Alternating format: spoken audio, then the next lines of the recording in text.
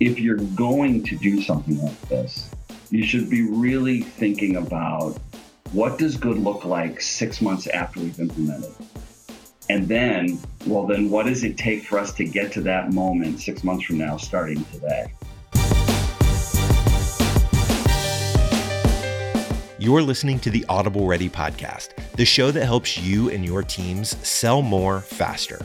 We'll feature sales leaders sharing their best insights on how to create a sales engine that helps you fuel repeatable revenue growth. Presented by the team at Force Management, a leader in B2B sales effectiveness. Let's get started. Hello and welcome to the Audible Ready podcast. I'm Rachel Clapp-Miller, and today we are talking about MEDDICC. Brian Walsh joins me to discuss this methodology. Hey, Brian. Good morning. Hi, Rachel. How are you? I'm good. Brian, I know that you do a lot of trainings on MEDDICC. You've worked with a lot of sales organizations on MEDDICC. Those of you who don't know or might be a little bit more unfamiliar with it, MEDDICC is a sales qualification methodology. It's very popular. Brian, just let's start off here. Give us a little information about why you think it works so well. It works so well because it helps organizations answer three questions. And I think that's the big thing. Like, if you can keep focused on these three big questions. So the first question is this a deal we even belong in? Right? I mean, so am I involved in opportunities that I really should be spending time in? And then the second question it helps organizations answer, assuming yes to the first, is what do we do to effectively move this deal forward? What and how do we do and when do we do things to move the deal forward? It answers that question. And then last but not least, it answers the question, where is this deal really at? So yeah, I think some people go straight to the third question is calling the forecast more accurately. And that's true. That's one example. But it's bigger than that. That is one sales stage, right? Putting a deal in close or in a position where you can forecast it. But every step of the way, every step of your sales cycle, you really have a lot more confidence as to where the deal truly is at all times. Right.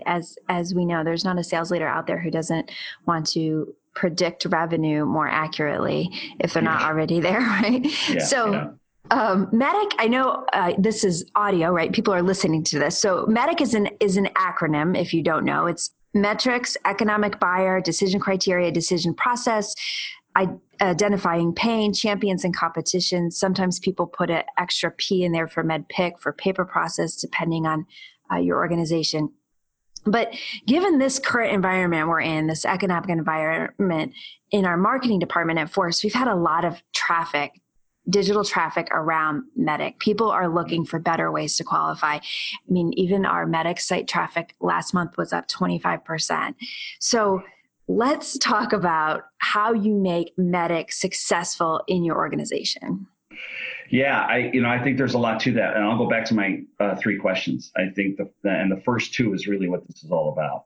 The idea that first and foremost, I'm focused on helping people on my team or in the rest of my organization think through opportunities early in such a way that we're deciding in a better way or a better educated way which deals are we really going to dive into, which are the ones that are more apt for us to be successful in, are closer to our bullseye kind of opportunity or client. And then secondarily, once we're in those deals, it's all about focusing on the what and the how every step of the way, right? So you can't just launch MEDDICC and give it to your teams and put it in Salesforce and hope that it's going to be enough, because it's not going to be enough. In fact, I've told clients before, if that's what you're going to do, don't do it. It's just a waste of your time and money. You're not going to get the outcomes that you're looking for. It's really the concept of putting it to work daily in every conversation that we have that actually makes a significant difference. So it's really about how an individual seller and the people working with him or her who are a part of what I call an opportunity pursuit team, they're working a live deal. It's how they put it into place, but it's also how then management does a couple of things. It's how they run the business every day and how they have those conversations about live deals that really, really matter, that really makes this thing stick, right? So the qualification accuracy that you get out of this really comes from a sales leadership team that establishes a cadence or an operating rhythm around the concept of coaching both deals and skill instead of just, our favorite phrase, one of them, Rachel, screaming at the scoreboard, right? The manager, Right. The difference here is you either have a manager who screams at the scoreboard, like you get on a call with them and you talk about an opportunity and you hear something like, well, you know what you need to do? You need to go get a meeting with the economic buyer, right? That's screaming at the scoreboard, because the rep is sitting there saying to himself, well, yeah, thanks. Like, I already knew that, right? Instead, it's, hey, let's talk about, like the manager who is all around coaching the deal and coaching skill is focused on, as you and I have talked about many times before, the what and the how. So it's, okay, we all know that we got to get to the economic buyer, right? Let's talk about two things. How are we going to get to the economic buyer? And when we get there, how are we going to set that meeting up and choreograph that meeting so that we're actually talking to the economic buyer in language that they care about, and we're communicating value in a way that they actually will attach to, right? So, a big example for me was, it still sticks with me. It was last fall. I was with 5 people working on an opportunity in one of our clients. And I kid you not when I say this, the seller said, hey, I just got a call. This was a Thursday afternoon. I just got a call from the chief operating officer's office for this large healthcare system with 26 locations in a southeastern state. And I'm meeting with the chief operating officer next Tuesday. And the manager said, and I quote, hey, that's great. Let me know if you need any help. And proceeded to ask a question about something totally different inside of the same opportunity. And I stopped and I just asked the manager, I said, wait a minute, do you have any interest in this meeting with the chief operating officer? And he said, well, sure. And I said, can I ask the rep a couple questions? And he said, sure. And I looked at the rep and I said, hey, how many times have you met with a chief operating officer of an organization this big? And I could tell because of his age that the answer was going to be what it was, and it was 0. And I looked at the manager. I said, I have a few other questions, but do you want to jump in? And the manager jumped in, and we spent the next 45 minutes talking about the call, right? And instead of good luck, it was, what are the objectives? What's the agenda? How do we know that the chief operating officer, is aligned with that? What's the choreography? Because the good news is the 2 other people at the table with the rep were going on that meeting too. So we had all the right people in the room to have the how conversation. But that's what I'm talking about. That's the difference. Yeah, the how is so important, which is why we always talk about it, because that screaming at the scoreboard concept you just talked about isn't going to get you to forecast accuracy. Yeah. Well, you know what, Rachel? It's not just not going to get you that. Yeah. It's also, here's the other thing it's going to get you. It's going to get you a bunch of reps who resent the moment they see your name on their calendar. Because they look at it and they're like, oh, great, I have to go report the news again. Mm-hmm. Right? Instead of really figuring out how are we going to make the news. That's the difference. That's great. MEDDICC is so much like any sales methodology that you implement. You need to customize it to fit your organization. So let's talk about how you make it successful specifically in your organization. And I sort of thought we'd break this down into 3 lenses: leaders, managers, and reps. So let's start with managers. How does the manager, you talked a little bit about just now, but let's dive in a little bit deeper. How do managers make this successful? You didn't know I was going to tell you this, but on a personal note, I had something really tragic happen yesterday. A very good longtime friend of mine from Xerox suddenly passed away. Oh, no, I'm sorry, Brian. Yeah, thanks. I got the news last night, and I was thinking about Dan this morning as I was thinking about our podcast. And I realized, as I was talking to some other former Xerox people last night, people that I'd worked with for years, and many of whom had been mentors, that the one thing that Dan, who was a longtime seller, he actually, he sold his whole career. But the one thing that Dan and people like Tom Grohl and Dave Alfredo, Jeff Canada, like the names just roll off my tongue, did for me is what great leaders do at the frontline level every day. They have a cadence and where they know that the most important thing to do every single day is to not just talk about the forecast, right? But it's to be way in front of the forecast and to talk about live deals and talk about them as it relates to moving the deal forward. Like, and I know it sounds like a broken record because we just talked about the how a minute ago, but the reality is too many organizations and managers spend all their time chasing the forecast. And as one of the other great sales managers I ever had, Fred Thomas used to say, on the first day of the quarter, because we would forecast our business quarterly, and the forecast you put down on day one was the forecast you went through the quarter with. You didn't get a lot of love if you showed up halfway through the quarter saying, hey, I got to reduce my forecast by 50%, right? Freddie would literally on day one of the quarter start telling everybody, you realize that the quarter is over, right? And his point was, if you think you're going to pull a whole bunch of deals forward into the quarter that are only half baked on the first day of the quarter, you're crazy. So his whole concept was, you have to be way in front of the quarter. So in this quarter, I'm thinking about next quarter's deals, so that when we call the number on the first day of the quarter, we know that the number is the number. And it was always focused on how. What are we going to do to move this deal forward? And how are we going to do that? What's the strategy? What's the choreography? And that's what people like Dan, my friend, and others, the other names that I just threw at you, were all so good at doing, right?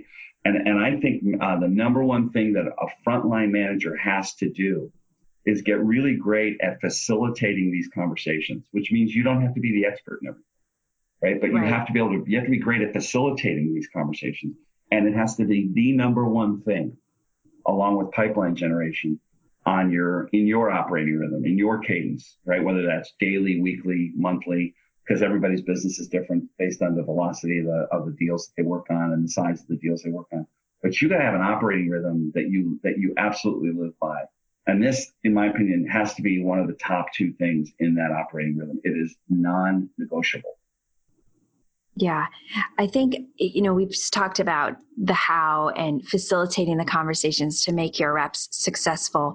And MEDDICC helps drive that. But the other thing, really, the underlying theme that I'm hearing here is in these deal coaching sessions, or when you're using MEDDICC to evaluate a deal, managers providing the how, but they're providing the how and how you make sure that you are aligned to the biggest business pain and your solution is aligned to the biggest business pain. It's that fundamental. Well, it's that fundamental, and it's really deep if you think about that, right? It's the idea that most of the decisions we're talking about include multiple players, which means there's typically multiple problems, or at least levels of the same problem that I should be able to attach to and dig into. And there's two sides to that coin, right? There's two sides to the pain. The first side is the concept of what's happening as a result of the issues you're dealing with today, or that you have today. The second side of that coin is what happens if you don't effectively deal with those. And I think that's just one of those little subtle things that a lot of people miss. And it's one of those ways that you can start to dig deeper into the pain and start to expand the circle of people who are involved in this discussion or are going to be impacted. And then the other side of that coin, the third leg of that stool, is what's possible on the other side. Because, you and I both know, we've seen this multiple times, and we preach it a lot, that most customers left to their own devices already have a point of view as to where they are and where they're trying to go. And that is very rarely wrong, right? Where the customer is and where they're trying to go always has some validity, a lot of validity to it. But what we typically should be able to bring to the table with some expertise and some experience is to be able to help the customer think through the what's going on today issue more deeply than they would have if we weren't in the room, and what's possible on the other side. And if you can expand that and really get them thinking about other outcomes, what starts to happen is you start to have an impact on the ROI discussion inside of the customer. The customer will spend one amount of money to fix a $100,000 problem. They'll spend another amount of money just to get to a $500,000 outcome, right? And any CFO worth their salt will tell you that that's truth. I've tested that theory probably thousands of times now in my career, both in this life and my previous life. And I've never had a CFO disagree with the concept that adding a really solid set of business outcomes helps them better think through and justify whether or not the decision they're about to make is a good one. Yeah, well said. Well said. And I also think, Rachel, I apologize, but I want to hit something else. I know we were talking about management. I think the other side of that coin is, there's first line managers and what they do. And what I'm dealing with in my own head and my heart right now kind of led me to the first line manager. But the other thing that matters here is the leaders above the frontline leaders. And I just had this conversation with a client last week, and I just said, listen, what's really going to matter here is your first line managers are all lined up. They're ready to go. Question they're going to have, and one of them has already asked me privately, is the leadership of the company going to make it both an expectation for me to run the business this way, and are they going to allow me to run the business this way? Are they going to talk this way? Right. So it's like, it's one thing to make it an expectation. It's another thing to make it okay. And that's where second line leadership and everybody above have got to, that's how they've got to be thinking and running the business every day. That makes sense. Yeah. And let's talk a little bit about the sales leader role in implementing MEDDICC. When you talk about running the business based on that, what do you mean? What does that mean? What does that look like? Well, it goes back to what I talked about a few minutes ago, this concept of an operating rhythm, right? Mm-hmm. You've got to, your reps have to know that in any given moment, there's a chance that you're going to say, hey, Rachel, let's talk about that deal in your pipeline. And that when I say that to you, I'm saying it not as an inspection point. In fact, I suggest get that word out of your vocabulary. I say it as a coaching point. I say it as, let's take a look at this opportunity and let's look at it early and often as appropriate. And I think the two dynamics there that matter are the rep's skill set and the size of the opportunity, right? Mm-hmm. And or its importance to the business, right? And so as a frontline manager, I'm looking at those two things at all times. And I'm asking myself, hey, looks like Rachel's got herself a tiger by the tail. Does she have the skill set to deal with that? And or is this a deal big enough of consequence to both her and the team? If either of those two answers, lead me to the idea that we better sit down and talk about the deal, it's time to sit down and talk about the deal. And it's not just a one-time thing. So I'm talking about opportunities early and often in a way that I pull the seller and the rest of the account team further away from the deal so they can see the forest through the trees. So my role is to facilitate that conversation. And I'll just give you an example. Back in February, I was helping a manager coach a deal out west with a sales rep who's in a mid-market sales position. His average deal size is about $50,000, and his quota for the year is about $600,000. And I walked into a room where they were working on a $60,000 deal. 1 year contract, $60,000 deals, and a lot of their initial contracts are 1 year because it's kind of a newer marketplace, and clients are like, okay, we'll give you a 12-month try kind of thing, right? Mm-hmm. We started talking about the opportunity and attaching the biggest problem and the number of we started mapping out all the different people in the customer's organization that would care about the thing that these guys do for a living. And before you knew it, using MEDDICC, we had mapped out the fact that there were another 6 or 7 people, to include VP of application development, who really, really needed to be heard if this thing was actually going to get some legs and be successful, no matter what the customer decided to buy up front. In terms of, we were thinking about successful implementation, right? Right. So what we did was we mapped out a strategy on how to get to these other people and the conversations to have with each of them to triangulate the truth. And I stayed in touch with the rep and the manager over the next number of weeks. And 3 weeks ago, I got a note from the rep. The conversation had morphed 6-7 different times to the point that by the time a couple people internally took it to the VP of application development, the VP took one look at the summary, right, what we like to affectionately call the mantra, because this is a command and message customer too. But took one look at the mantra and said, let's get these folks on the phone. I definitely want to talk to them. And after a few conversations with this rep and his team, a 1 year $60,000 deal went to a 3 year $1.47 million deal. Wow. The rep wrote his year in one deal.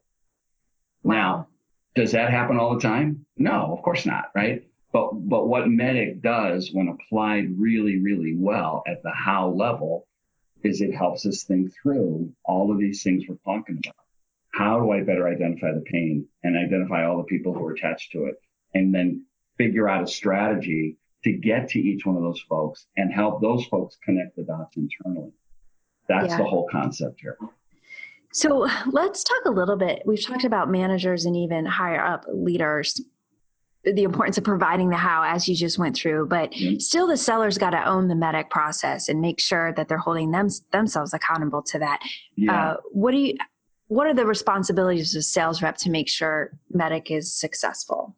Yeah, I'm so glad you wanted to talk about this too, because I actually think at a higher level, first and foremost, an organization who does something like this well actually starts to identify the right people for the organization. And I don't just mean at the seller level, it's also at the manager level and the manager's level. So like that's the first thing. You're identifying what great looks like for your organization. And then you're identifying, so who are the players in any role that actually are up for the challenge, who are up for the skill, right? Because that's what we're also trying to always do. We're always trying to up our game, and identifying great talent includes the concept of identifying people who are willing to do the work, right? That's an example, I think, here.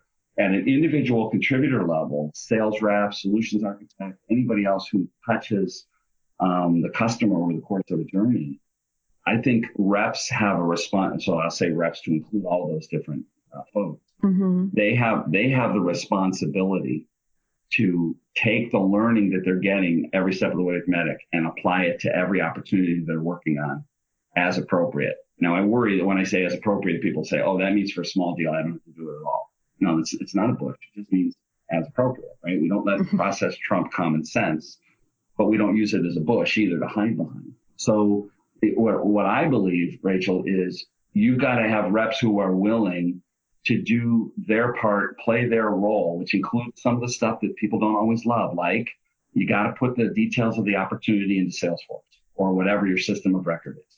Mm-hmm. And the reason I, as a sales rep, do that is not just so that I can check a box that I did it, but it's so that I can hold others responsible and accountable. It means that if I'm going to take the time to keep the deal up to date, it means that anytime we're going to sit down and talk about the deal, everybody shows up with a point of view because they've actually looked at the Salesforce record. Right. And if we have 20 minutes to talk about an opportunity, we don't spend 20 minutes or 18 minutes of me telling you about the opportunity and 2 minutes talking about the what to do next. We flip that completely. We spend 2 minutes making sure everybody's up to speed and we're answering any questions that might not be completely answered in the deal record.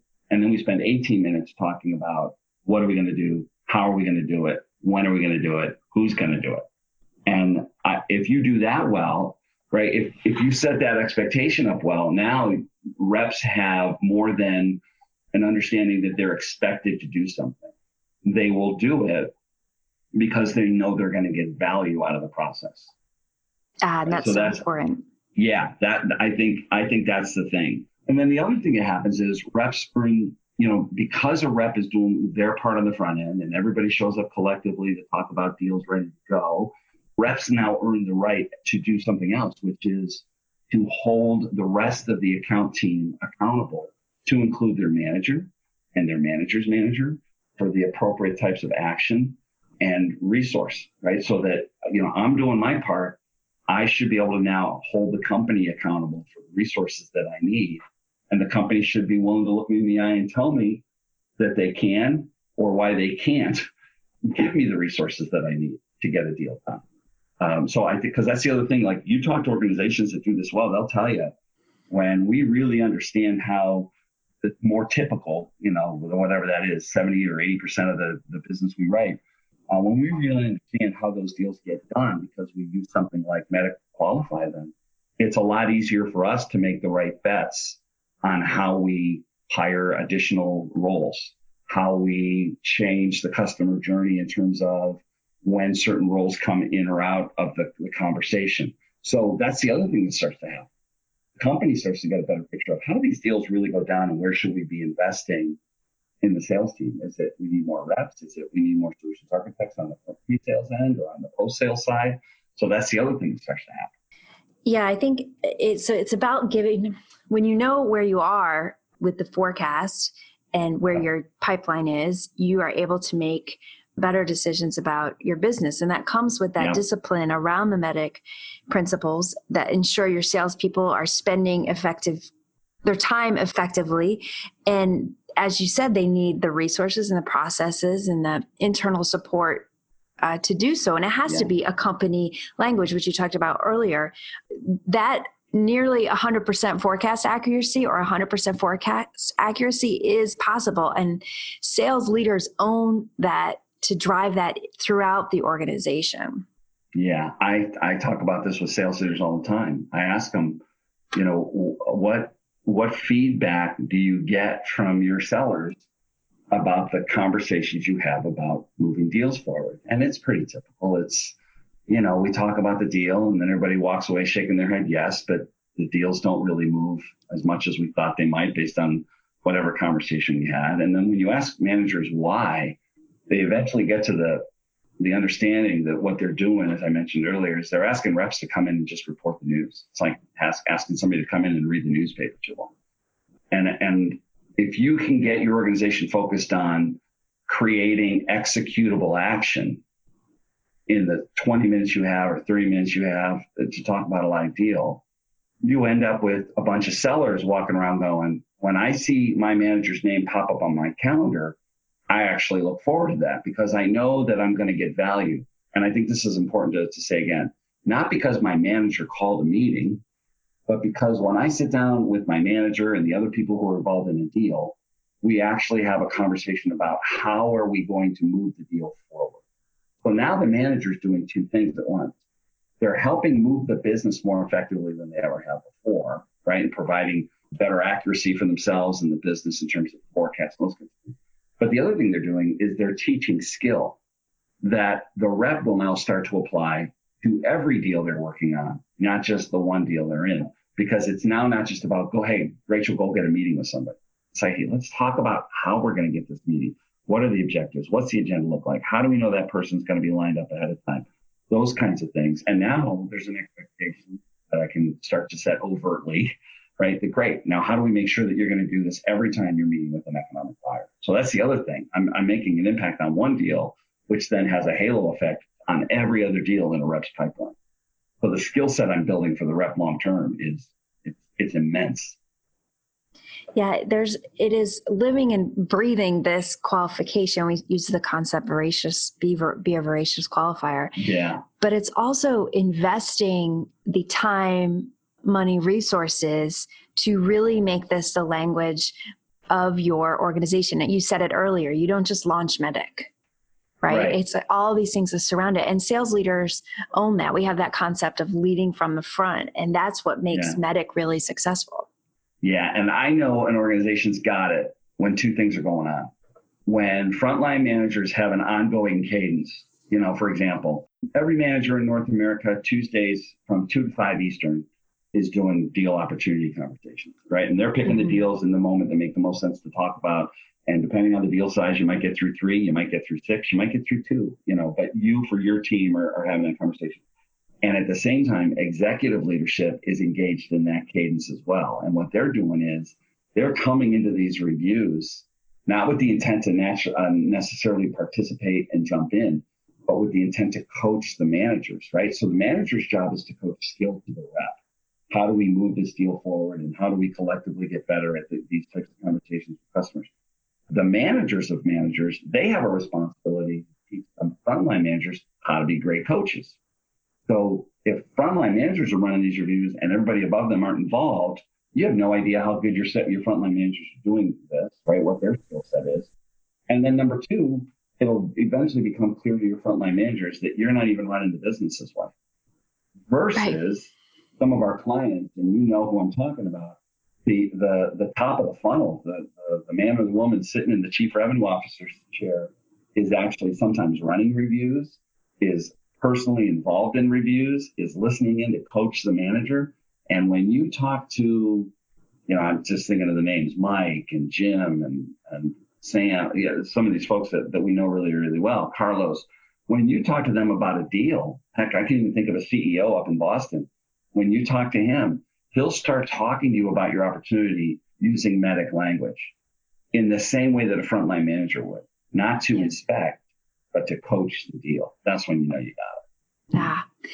I mentioned the increased traffic we've seen around MEDDICC. I think in this environment, particularly, Brian, qualification is going to make or break some of these sales organizations this year.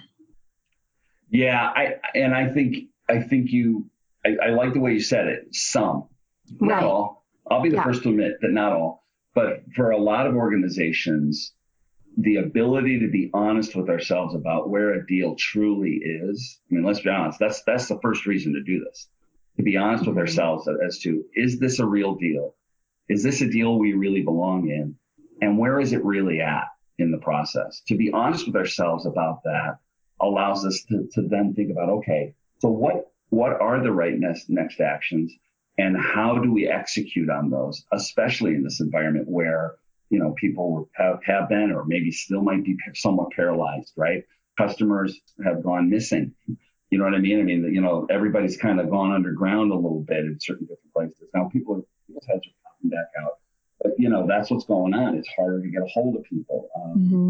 Lots of companies are in, everybody's business is shifting right now, right? People had to go into survival mode, or had to go into change our messaging mode, or something like that. So something like this, to just have an honest take on where our business really is, and then to make some really good decisions, educated decisions on, but what should we be doing, and how is that different than what we would have done 3 months ago? Right. That's great. Brian, is there any other final thoughts around this concept that you want to share that I didn't ask you about? It kind of came out earlier, but I would just say this. I really think that organizations need to think about, if you're going to do something like this, as our friend, the sales curmudgeon would say, you're probably not going to be willing to do it the way it needs to be done, right? So, our friend, the sales curmudgeon, likes to take the negative point of view to force people to think a little differently. I would just say it this way. If you're going to do something like this, you should be really thinking about, what does good look like 6 months after we've implemented? And then what does it take for us to get to that moment 6 months from now, starting today? And if you're not willing to do the heavy lifting that it takes to make something like this stick in your organization, don't do it. Just don't do it. Don't waste your time and your money.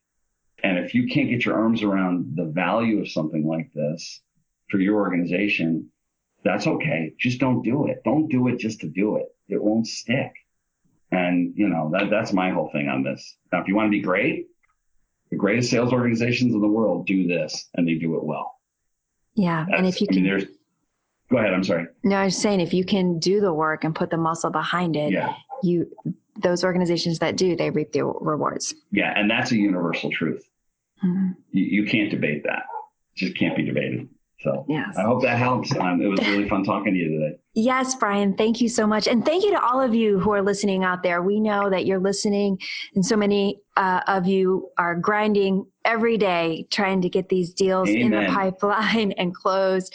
If there's ever a topic that you want us to cover on the podcast, you want to hear some more information about, please email us, podcast@forcemanagement.com. Thank you, Brian. Thanks, Rachel. And see you, everybody. Yes, thank you to all of you for listening. At Force Management, we're focused on transforming sales organizations into elite teams. Our proven methodologies deliver programs that build company alignment and fuel repeatable revenue growth. Give your teams the ability to execute the growth strategy at the point of sale. Our strength is our experience. The proof is in our results. Let's get started.